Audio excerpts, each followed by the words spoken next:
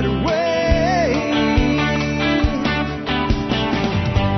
You don't have to be another face. Well, hi, folks. This is Jack Spirko with the Survival Podcast.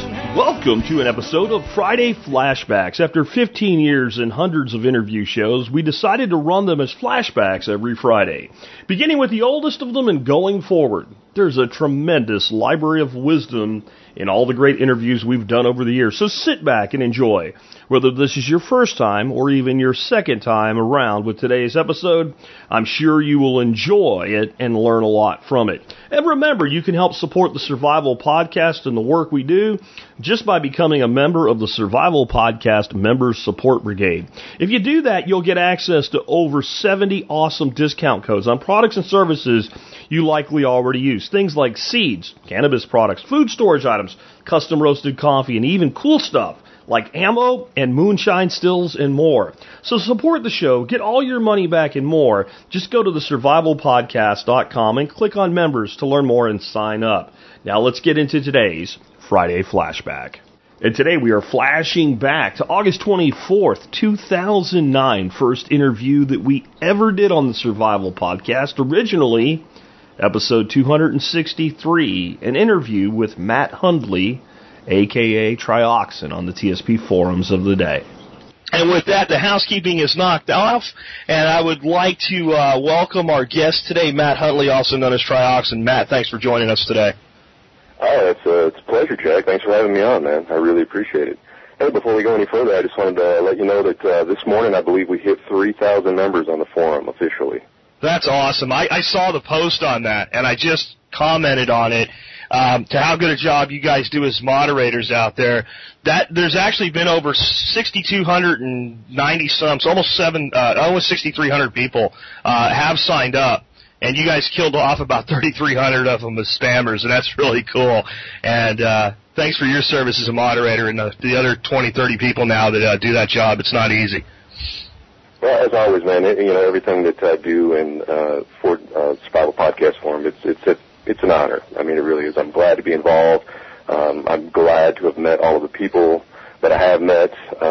So, it's fun, and it's an honor. So, yeah, thanks for giving me the opportunity to do that. Hey, man, thanks for doing it. But, hey, let's talk about kind of why you're here. I was going to talk to you a little bit about small-scale slower, but let's talk about something else, because I think it's what prompted people. You started doing these little videos lately, and, as soon as I said I'm looking for guests, everybody on the forum's like, you got to get Trioxin on.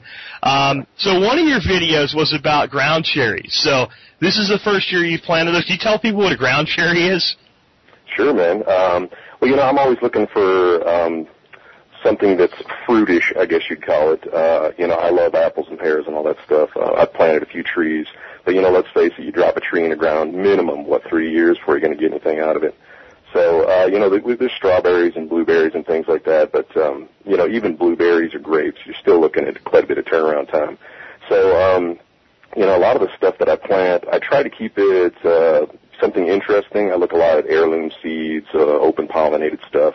And one of my favorite places to get seeds from, seedsavers.org, had a real nice little write-up about ground cherries. And I believe, again, I'm not a botanist, but I believe that they are somehow related to tomatoes. And what it is, this little tiny little seed about the size of a blueberry seed. And you plant it, and it grows into this enormous plant that bears these little paper lanterns, I call them, for lack of a better word. And inside these lanterns are a little berry about the size of a marble that it tastes sort of like a combination between a cherry and a pineapple. And they're really easy to grow. They're really hardy, very, very prolific. I thought that my yield of the ground cherries had pretty much, tapered off so far this year, but man, was I wrong. I went out there the other day, and there's another quart just laying on the ground for me. And you only have, 2 plants? Really, yeah, 2 plants. That's it, man. I planted, I normally hatch my seeds, we'll call it, in, I found that an incubator works really well. I go with the little peat pots, you buy little discs and you hydrate them. And I can fit, 50 of those things in my little styrofoam incubator that I bought for like $50.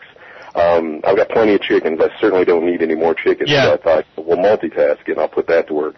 because it's great. You know, it's a controlled environment, controlled humidity, controlled temperature, everything. It works wonderful. Matt, real quick on that, dude. Sure. Every once in a while, somebody says something, and it's one of those like, well, duh moments. I'm gonna guess you have an incubator. It's styrofoam's got two little windows on the roof. It's called a herbivator, right? That's the one. That's the one. I have one sitting out in my shed right now. I used to be really big into breeding reptiles, and I used it for hatching snake eggs of all things. Never thought about putting a seed in there to start, and it's one of those. This is why we have people on, folks, because it's one of those things that sits right in front of you. I actually had it in my office earlier this year to hatch out a clutch of house snakes, and I had it sitting here like after they hatched for like 3 weeks, thinking, boy, I wish I could get that thing out of my way. I could start more seeds. So thanks for making me feel like a dumb ass. No problem. But anyway, you were saying about these ground cherries. So what are you doing with them once you harvest them? Are you just eating them, or are you preserving them in any way, or? Yeah, eating them, man. They're just that good. I mean, really, I bring them in, I put them in a bowl, and I say, I'm gonna save this bowl. I'm gonna go get maybe another bowl or two of them, and I'm gonna make some jelly or something. And it doesn't work, man. The kids eat them. Everybody eats them. Hey, I want to sneak in a little plug for my wife there. I had to give her some credit for the seed idea. I had the incubator actually sitting in the living room, and she said, can't you do something with this? And then I just, light bulb. Well, yeah, I think I can. So, you can completely control humidity and temperature. And I'm just thinking I had all these trays laid out, my little heater pads underneath them and all, and come on, guys, right? Man, I tell you, I went down the same route. I had to start hatching my seeds. I bought this little shelving unit, and I, lined it with styrofoam sheeting and made, little doors and duct tapes, and I had grow lights in there and, thermometers and little cups of water, and, it looked like a laboratory in there. And then, this incubator, like I say, you can set it out, you can set it on a porch outside. Yeah. It's got an eating element in it, it stays. So, it's one of those little multitaskers, man. I'm a big fan of the show Good Eats. And everything in the kitchen. You familiar with that show? Yeah, I am. Yeah, it's a great show. Everything in there's got to be, a multitasker. Every tool's got to have a multitask. So, the egg incubator. And, I'm sure there's ideas out there, too, that, we haven't touched on yet, that you can do even other stuff with it. Any kind of controlled environment like that's got to be useful for, other stuff. I think there's a lot of things out there that we look at every day, and it's one in one, and all you got to do is stick the plus sign in it, and two will come out the other end. But our minds get locked into a single train of thought. For instance, today I know you've checked out Dehydrate the Store's YouTube channel before, and she's great. She does all this great stuff with dehydrating food. Well, today I was looking at her most recent video, and what she's doing now is going out to the grocery store and buying frozen vegetables, which are dirt cheap, and because they've been frozen, they're already blanched, so you don't have to worry about blanching them, and just dehydrating those. Right. And I'm going, well, that makes sense, because that just skips that whole blanching step, and she was dehydrating everything from blueberries to hash browns, and she took this huge assortment of food, which were obviously very, very inexpensive because that stuff, the frozen vegetables are cheap, and turned it into all this great stored survival food, and that was really cool. And I'll put a link in today's show notes so people can check that out. I'll give you the link today, Matt. Well, I guess you already know what it is, right? Go ahead. I think you're right, man. I mean, we get caught up a lot of times in the whole, survivalist mentality of, I've got to grow it from, it's got to be fresh, I got to grow it. I mean, when, like you say, I can go down to the store and buy some frozen vegetables and, whip up a batch of my favorite soup for, $2 and can 8 quarts of it. What I mean? So, I mean, it's cool that we have the skills to do that, and like you say about putting, one and one together, cavemen watched lightning, but it took Benjamin Franklin to slap that key on the kite, I guess. And there was a lot of years in between, right? Yeah. So, I mean, we've got all this stuff in front of us, and like you say, sometimes it is just that one person that says, hey, why won't it work like this? Yeah, what if I took this into this and combined it? And kind of on that note, let's talk a little bit about setting up like a basic solar backup thing. Okay. Because I actually had somebody, I won't say the name of the company because I don't want to, like, trash them or anything, but we actually did turn them down as an advertiser. In fact, I don't think you guys even ever got to look at them. I just said that it didn't make sense. And they had this solar backup system that was selling for, like, about $2,500. And I looked at it and went, we could build that with brand new stuff for under $500 easily. Yeah, if you got a little creative, you could do it for way less. So let's say a guy just wanted to set up, or a gal for that matter, wanted to set up a little bit of redundancy with power. What would you suggest that they do? Man, I'd probably suggest maybe something like the Porta-Power box. That little vid that I made. I made a video and posted it on the Porta-Power box. And basically what it is just a box with a deep cycle marine battery in it with, a DC to AC inverter on the outside. And it's that simple. I mean, as far as recharging the unit, you'll have to use a battery charger to keep it charged. But that was sort of my first foray into it. And, it's good for running lights when the battery. For me, that was a big thing. The first time the power went off, huddled together with my family in the dark, at 2 o'clock in the morning, and it's thunderstorming out, and flip the switch, and 4 or 5 light bulbs come on, and we're, it's pulled us from that cave. It's pulled us out of the dark ages. And I looked at my wife, and I'm like, yeah, this makes sense. No noise, no gas, no generator fumes, just a switch, and you're there. And, yeah, that's not solar, but we have power every day up until it goes out. So to get you through those times is probably all that you need, and it's simple, easy, and pretty much anybody can do it. You basically add a battery, an inverter, and a charger. Right. That's like I say, that's the first step, and then from there you can actually take either your Porta-Power box, the equipment that you already own, your solar or your deep cycle battery and your inverter, and you can branch out into a small solar setup, which would be add a few more batteries, get yourself a small-ish solar panel. When I say smallish, minimum of like 100 watts. One of the problems that you can get into with trying to explain solar stuff to people is just the numbers, man. I mean, just the watts and amps and volts and how much is it going to take to run this and how long will it run for this. And, I mean, as a matter of fact, I did a whole podcast on it when I was sort of branching out, and I think I just barely scratched the surface on it. But it can be daunting, but I don't think people should, get really caught up in that, I mean, if you want to set your whole house up to run it, you're talking a lot of money and you're going to have a good system. But like we talk an emergency backup system, small time.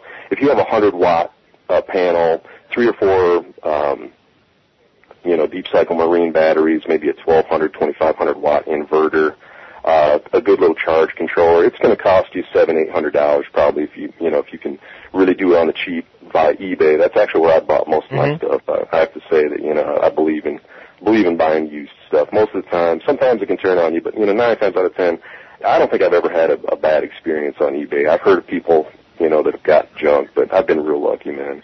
And then if you want to buy all new stuff, you're probably looking at right around $1,000. Yeah. And I've had people actually ask me, well, isn't that a lot of money? Yeah. For something like this? And well, I mean, what's it worth to you? I mean, when the lights go out, what's power worth to you? I mean, in the event of a natural disaster, you're sitting in another Katrina and the power goes off for 2 weeks. What's electricity worth to you? Sure. Is it worth $500? Well, it probably would be the day the power goes off, and I think that's where people get their heads wrapped the wrong way, where it's like, and it's with everything in prepping. You tell people store 6 months worth of food, and they're like, oh, well, that's a lot of money. Well, hello, you're going to eat anyway, so it's money you're going to spend anyway, and the day that the pantry's empty, well, then you would pay 3 times the amount for the food without even thinking about it. The day that the lights go out, hey, you'll turn my lights back on for 2 weeks for $500. If the guy's got the money, where do I send the check would be the statement. So I think you're dead right there. Now, with the eBay thing, this is something that I've been through with people, and I've had to help them kind of see it the right way. At work, we were getting ready to buy some pretty expensive electronic equipment, and my partner didn't want to buy it from eBay, and he said because it doesn't come with any kind of a warranty.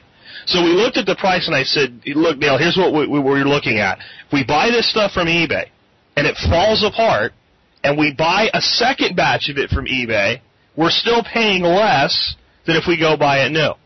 And if it works, we paid a lot less, and we ended up making the decision based on it. I think that's a lot of times people don't realize it. Now, your solar panel thing, I picked up one of these ebooks on building solar systems, and usually those things aren't that great, but I was thinking about adding an affiliate link to the site, so I wanted to make sure it was worth it, so I paid the $50. And there was one tip in there that I thought was worth the price of the book, and that was that when you're out and about and you see like all these road signs up like flashing speed limits and what have you with solar panels on them, that if you go look on the back side of that solar panel, you usually find a sticker, and it doesn't usually belong to the city or the state. It usually belongs to a private company that leases it. And if you get the name of that company and phone them up, a lot of times they have panels that have been slightly damaged that they'll give you for free. And son of a gun, I tried it, and I got 3 solar panels for absolutely nothing just driving over and picking them up. Wow, well, there, hey, I gave you the Hoover Bader thing, man. You gave me the solar panel thing, dude. Next street sign, I'm going to pull over and take a look on the back of one of those things. And what'll happen is you'll get them, they'll have little cracks in them or whatever, but so they're not putting out maximum wattage, but since you get them for free, you put a few of them together and you increase your total output that way. And, okay, so it's operating at 80% efficiency, but you paid $0 for it. Right. See, there you go, using your brain again, man. See what happens when you think about stuff, But, it's something that can be done, really. I mean, I just finished up my master's degree, and I've been living on the cheap for the past 6 years. I've been, the classic broke student, but, I've got a wife and 2 kids as well. So, I mean, I figured, if I can scrape and scrounge and put one of these things together, man, anybody can, So, and like I say, the value of it, once you get it together and you've hooked the battery up and it's sitting there and you're looking at it, you say, wow, I spent, $700 on that. And it's just sort of sitting there. But trust me, the first time the lights go off, you'll love it, I promise. And I was thinking about putting together one and making the box a little bit bigger, and this is what I was going to do with it. I was going to mount just a cheap car stereo that wouldn't even use the inverter and a couple speakers on the box. And when I don't need it for emergencies, you take it anywhere you want, portable music. It's renewable, portable music. So I looked at your box and I thought all I got to do is make that bigger and, get maybe kind of an inexpensive but like a marine grade, like for a boat, car stereo, but a boat stereo, I guess the way to put it. And then it's, you don't have to really worry about it getting splashed or whatever if it's near a pool. And so I think I'm going to try that as a project, one of my next things I'm going to do. And folks, I hope you're like, when you listen to Matt, you start to think like, what can I do with what's around me and what can I find? And I think another thing that's important here to understand is like, we're getting together, we've known each other a long time, talked to each other on the internet, but here we are talking for you guys today. And we're coming up with all these things from combining our 2 different sets of experience. And that's really why community is really important, to start reaching out. Stop hiding under your bed, folks, is the way I put it. Don't be afraid to tell people who you are. There's more of us out there than you realize. And I was just listening to James Stevens' show, and he was basically saying anybody that has insurance or a savings account is basically a prepper, and they just don't know it. They're preparing. They're just using a different method.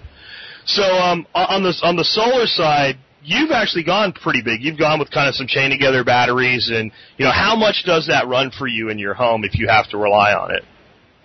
As far as actually, the amount of time that I can run? Yeah.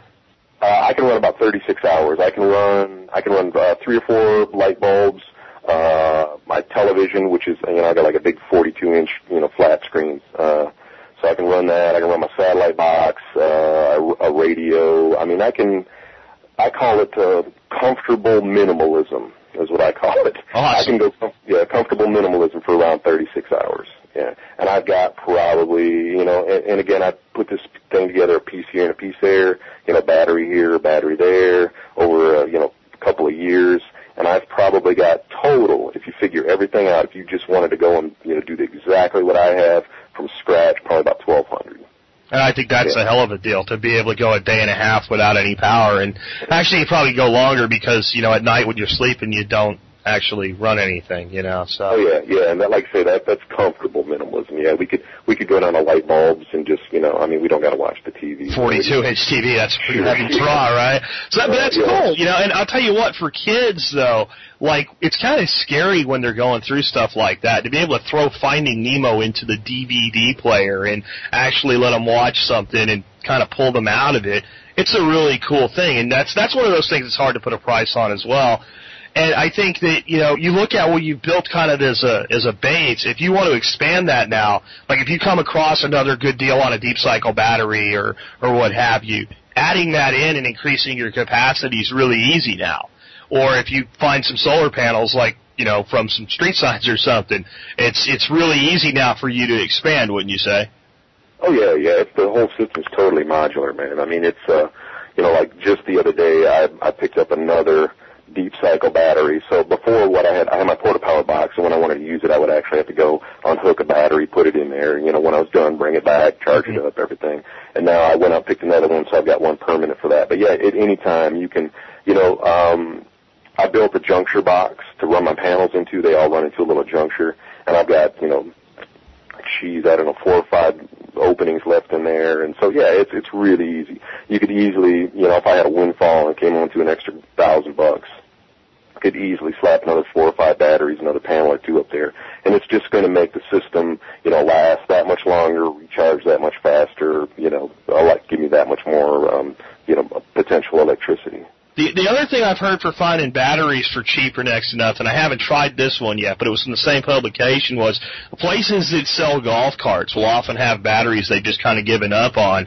But if you take them and run the recondition cycle on your charger, you get a battery that might not be the best battery in the world, but it's sufficient, especially if you've gotten it, again, for free. So you might want to give that a shot. I haven't tried that one yet. I figure batteries are probably the best thing to invest in new in a system because it's the core, the heart of your system. Yeah. The only thing I would advise on most golf carts, everything that I've read, and again, I could be totally wrong in this because I'm no golf cart expert, that they run off 6 volt, I believe. Really? Yeah, and most of your solar stuff is 12 volt. So you'd have to put 2 together in each series and right. It's the wiring. Yeah, you could totally do it. I wouldn't discourage anybody from doing it. I mean, if you bumped onto 6, really sweet 6 volt batteries, take them home. Yeah. Just the wiring will be a little bit because you'll have to do a series parallel wiring. Correct. But yeah, don't let that discourage you. Again, I guess you could take all this stuff that we're talking about and sort of put it under the umbrella of don't be afraid to just jump into something. Like I say, if you've never done anything with batteries or electricity or anything like that, just get you a book. Do some reading, talk to some people with some experience, and just jump right in there, man. I mean, nobody's an expert the first time they start something, and I would never, dare to call myself an expert. Everything that I know is just from, hard-earned experience. But I'll tell you what, I think that if somebody was in a situation like you are and needed a profession created out of thin air, you could probably go around putting in $1,200 systems and charging $2,500 for them, and you could probably find a lot of business doing that. And I think it's like everything that you do, the first time you do it, it's hard. The second time you do it, it's a hell of a lot easier. There's a video I think I floated around of an old aluminum boat that I customized into kind of like a utility fishing boat with decking and everything. And when I started that project, I was like, I have no idea how to do this. But just by getting involved in doing it, all of a sudden, like, you find the problem, and then the problem leads you to the solution. And I think everything we do is kind of that way. Let's switch gears a little bit, though. Let's talk, because I know you're also big into keeping some small livestock. What do you guys have there for stock? Right now we're down to chickens and rabbits. Okay. So yeah, we've sort of thinned things out a little bit, and that's what we keep. As far as our main source of food, I guess you'd say. I have a small chicken coop that I built. Again, it was put together from scrounge material, stuff that I foraged. I used to go to University of Tennessee, and I worked at an art museum. And that place was an absolute gold mine for building material. Oh man, I'm telling you, if you have any connection to a university or a school or any system or anything like that, get in there and milk that, guys. Because I would, especially this museum, because we had kids that come in. I mean, we'd have an art student that'd come in, and I'm doing this project. I need 32 sheets of plywood, and they would do this thing and paint it, and then to them it was just trash. I got it. And I worked there, and I was sort of like the handyman. I did all, painting, and again, there's a short, interesting story there. The director of the gallery, hello? Yeah, I'm here. Oh, okay, yeah. I actually had to show her how to put a drill bit into the drill. Got at it. one point. So I had this. I was sort of the handyman around there, and everything, the amount of material that came in and out of that place was just amazing. So and the chicken coop was like I say, just sort of scrounged together like that. I've got I think I'm down to about 20 chickens right now, and I've literally got more eggs than I know what to do with. Are you a hens-only operation there? Do you got a rooster that's making more chickens whether you want them or not, or? I do. I have a rooster inside there. He seems to have a lot of fun. Yeah. I come in there as sort of an option that, if at any point I really need to fly into meat production, that I can. Yeah. I'm not stuck with, oh man, where am I going to find a rooster at? Got you. Putting a chicken in there that's not used to that environment. Is he going to be comfortable enough to perform? Is he going to fertilize eggs? Are the other ones going to attack him? All this stuff. So I figured I'll just keep him in there, and I eat the eggs. Yeah. So, there's a microscopic little dot in the center of each egg. It's not. That doesn't hurt anything. I also talked to a guy recently. He's got, I think he's got 12 hens. And they get more eggs than they can handle, but it's not enough to really market them, like to do like a farmer's market thing or anything. And what he told me he realized is that the egg is one of the most perfect feed substances in the world for a dog. And he's got 4 dogs, so any eggs that they can't eat, they just feed to their dogs, and it's like free dog food. He said his wife's taking to cooking them for the dogs. Like, he just dumps it, here you go, and she's like frying eggs up for the dogs or whatever, but... It's a good lead into the rabbit thing too, man. Your small, self-sufficient sort of web, if you want to call it. The scraps from the garden, feed the chickens. The leftover eggs from the chickens feed the dog, the rabbit. The rabbit pellets go into the garden, which produces the food that feeds the chicken. Mm-hmm. Like you say, I've got 20 hens, and I have a ton of eggs, and it's still, like you said, not enough to market it, but I found that it's really good karma. When you pimp around town and give your neighbors some eggs here and some eggs there, all of a sudden, you'd be surprised at the amount of, my neighbor brings me zucchinis, my other neighbor down the road, he grows grapes. When he harvests, he brings me some grapes down. I've had, the neighbor lady, she was making zucchini bread. She brought me a couple down. And like I say, it's, not, I don't want to put a mercenary spin on it. That's not why I take these eggs and I give them to people. I give it to them because, I enjoy doing that and they enjoy the eggs. It's mutual, it's negative reciprocity, I believe is what they call it. Yeah. I don't expect anything from it, but I do get stuff from it. Because it just happens. And I think that a lot of us grew up that way, and it's gotten lost in a lot of America. When I was a kid, I used to get sent off. We had a huge garden, and by the time the end of the year would come around, my grandmother would be just canning every day and making all kinds of stuff up and preserving stuff for the winter, because the winter comes on you like nobody's business in Pennsylvania. But every day, basically, there'd be 4 or 5 grocery bags with family last names written on them, and she'd be like, all right, go. And I'd be walking all up and down our little road giving away stuff, and I almost never came back without something. And we were actually, at that point, we were over capacity of our ability to deal with things, and we were still, getting stuff back. We didn't even really, we're good on rhubarb this year, Mrs. Wilson. We don't need any more. Right. But the thing is, the time to establish relationships like that is not when we're in some kind of a catastrophe, and then you're going out and trying to arrange a barter situation. It's today, because with that relationship established, it's going to be a natural thing if, God forbid, we ever need to rely on it, that it's already there.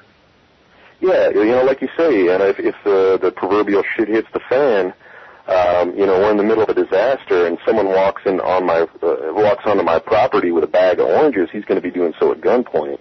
Yeah. And what kind of relationship are we going to spark at that point? But if it's your neighbor that always shows up with a bag of oranges, you're like, oh, great, I'm glad you're here. Let's see what we can do right now. It's not as free as maybe as it was when it was just, a time of abundance, but sure, I'll barter with you a little bit, or even, there's this propensity, like I said, for people to hide who they are. And I've always said, if I have a neighborhood level disaster here, I'll feed my neighborhood, as long as I can within reason. There's a point at which, if we ever go into one of those Hollywood disasters, yeah, you got to kind of look out for your own to a degree. But in most instances, the prepared person is part of the solution. And I've always noticed in every disaster I've looked at, and I've studied disasters, kind of in real time, watching everything that's happened for about the last 20 years, the way people react is almost always worse than the problem itself. The reaction creates the disaster more than the occurrence, if that makes any sense. Oh yeah, I'd say that's what makes us human beings. I mean, our propensity to overreact in the face of adversity. Yeah, but I'm lucky enough that I live in a very rural area here in Appalachia, and in all honesty, if it ever hit the fan, I'm sure these people around here would be teaching me stuff. Sure. You know what I mean? Sure. So I mean, I'm really lucky to be in that kind of area. I used to live in Detroit, actually. Spent a lot of time in Ann Arbor also, and I couldn't imagine. I mean, I watch footage from time to time of the LA riots and stuff like that, and I mean, I couldn't imagine. There's places in Detroit where you're not safe at 12 o'clock in the afternoon with the stock market at 15,000 points. Oh, yeah. It's a dangerous area to begin with. It was literally every day, the gunshot thing. It was an everyday occurrence. It got to the point, I mean, you didn't even hit the dirt anymore. Yeah. I mean, really, just, you heard gunshots around everywhere. And, I was actually working on a film up there right around New Year's Eve, and it's kind of a tradition, I guess, to go out and shoot on New Year's Eve up there. And we actually have a recording of it, man. It sounds like Beirut or something. Really? Oh, it was really scary, man. There were people literally running around outside our building just firing off in the air and stuff. Wow. It was nuts, man. So, yeah, I just, for, multitude of reasons, that's just one of the reasons I split town, man. I just can't imagine living in a city anymore. I can tell you firsthand, New Orleans wasn't a safe place before Hurricane Katrina. I was there about 1994 as a contractor for MCI, and we were in this building. I can't remember what it's called, but it was right next to the Superdome. And it went up about 19 floors, and then it kind of got thinner, and it went up another 20 floors or what have you. And on that 19th floor, there was like a deck out there. And we would cut a lot of, and on that floor is where the MCI central office terminal was. And whenever we'd cut like the conduit or anything, it would create dust. And there's these things called halon sensors for fire suppression in these computer rooms. So we'd take it out on this deck and do it. And we were doing some work that had to be done at night. So we went out there, we turned the light on, and we start cutting the conduit. And a guy runs out, turns the light off, goes, "Never do that again." And we're like, why shouldn't we turn a light on? He said, because the people that hang out and deal drugs under the overpass down there on I-10, when you turn the light on up here at night, they shoot at it for target practice. And then you wonder why it breaks down the way that it did, especially right there in that area. That was the powder keg waiting to happen, and I think that exists in a lot of places. And I think it's why we do the things we do. And people ask me all the time, why do you want to live in a more rural area? Well, why does everybody in this prepper community seem to crave that? I think it's two things. I think it's the stuff we're talking about, but I also think you're probably a happier person today than you were, let's say, 5 years ago when you were living in an urban environment, having chickens and rabbits in your backyard and having a dog run around and having neighbors that you exchange things with, wouldn't you say? Oh yeah, I would definitely agree, man. I mean, it was a little bit of culture shock at first. When you make that big move, it's kind of weird, but I mean, that's just human nature. The year before I left Michigan, I was robbed, and I had someone was shot, and my next door neighbor, he was out there, bleeding on his front yard at 3 a.m. So that was pretty much the push. Yeah. And when we moved down here, I would walk out and I would feel really out of place. I would think, man, I would love some Greek food or some sushi or something, some of the amenities of the city. And then I would, see that guy laying in his front yard gushing blood with people, Yes, I was like, well, I'll get used to this. And, or you can go down to the store and buy some tuna and make your own, right? There you go, yeah. There you go. Laziness for necessity is the mother of invention. And I used to, one of my jobs was I used to deliver bread in Ann Arbor, Michigan. And I was right there next to the University of Michigan Stadium, and I would have to, in full stadium traffic, I'd be tooling this big giant bread truck around. And I mean, it was nothing, you know. I mean, didn't bother me at all. And now I'll make a foray into Knoxville or Oak Ridge, and in that traffic, I find now that I'm white knuckling it. You know, I mean, I've just gotten used to this sort of slow, laid back pace around here, and it's taken me a few years, but yeah, like you say, overall, I mean, it's a no-brainer. You know, I mean, I would definitely rather be here, on an everyday level, let alone on the level of a national disaster. I'll tell you what. I think part of it is, and it almost sounds like kind of like this mystical spiritual thing, but it's really not. It's just basically what humans are. When you are connected somewhat to the earth through gardening, through not even just gardening and livestock, but simply paying attention to what's going on around you, noticing the fact, the leaves, even though it's still hot out, they're starting to change. When is it going to rain again? Things like that. We lived for tens of thousands of years through our evolutionary cycle being in touch with that. And it's only the last 100 years that we have had the luxury of even not being in touch with it. And when the kind of the human propensity is built that way, and you shift it, there's this tendency, and I think it's a big part of why people are in debt. I know it seems miles away different, but something's missing. And because you're surrounded by concrete, pavement, hassle, and stress, you can't figure out what it is. So just like the drug addict that's self-medicating, people are out buying stuff thinking it's going to fill this hole that they don't understand, and it makes them feel better for a little bit, but just like a drug, it wears off, so you buy more, and next thing you know, and I'm a perfect example, one day you look at a credit card statement and go, how the hell did I get $25,000 into this thing? Yeah, Jack, a pearl from your mouth, man. I mean, I agree with you 100%. The Industrial Revolution did nothing for us, I mean, like you said, we've lived thousands of years, hundreds of thousands of years, as a species, and, regardless of how you feel about, evolution or whatever, we still have, that memory inside us. Regardless, no matter how it started, right, we had to go through a period. Right, yeah, we don't have to talk about that. I mean, like I say, we've lived like this for, hundreds of thousands of years, and just within the last few hundred years, we've become just a resource for, this corporate domination, like you said, about buying stuff. We're convinced every day that, hey, you've got this deep spiritual need inside you. Hey, fill it up with a Toyota. You know what I mean? And like you say, it feels great. You get in that new car, and it's like you're a kid Christmas time again, man. But when the bill comes, and, sooner or later, the bill always comes, man.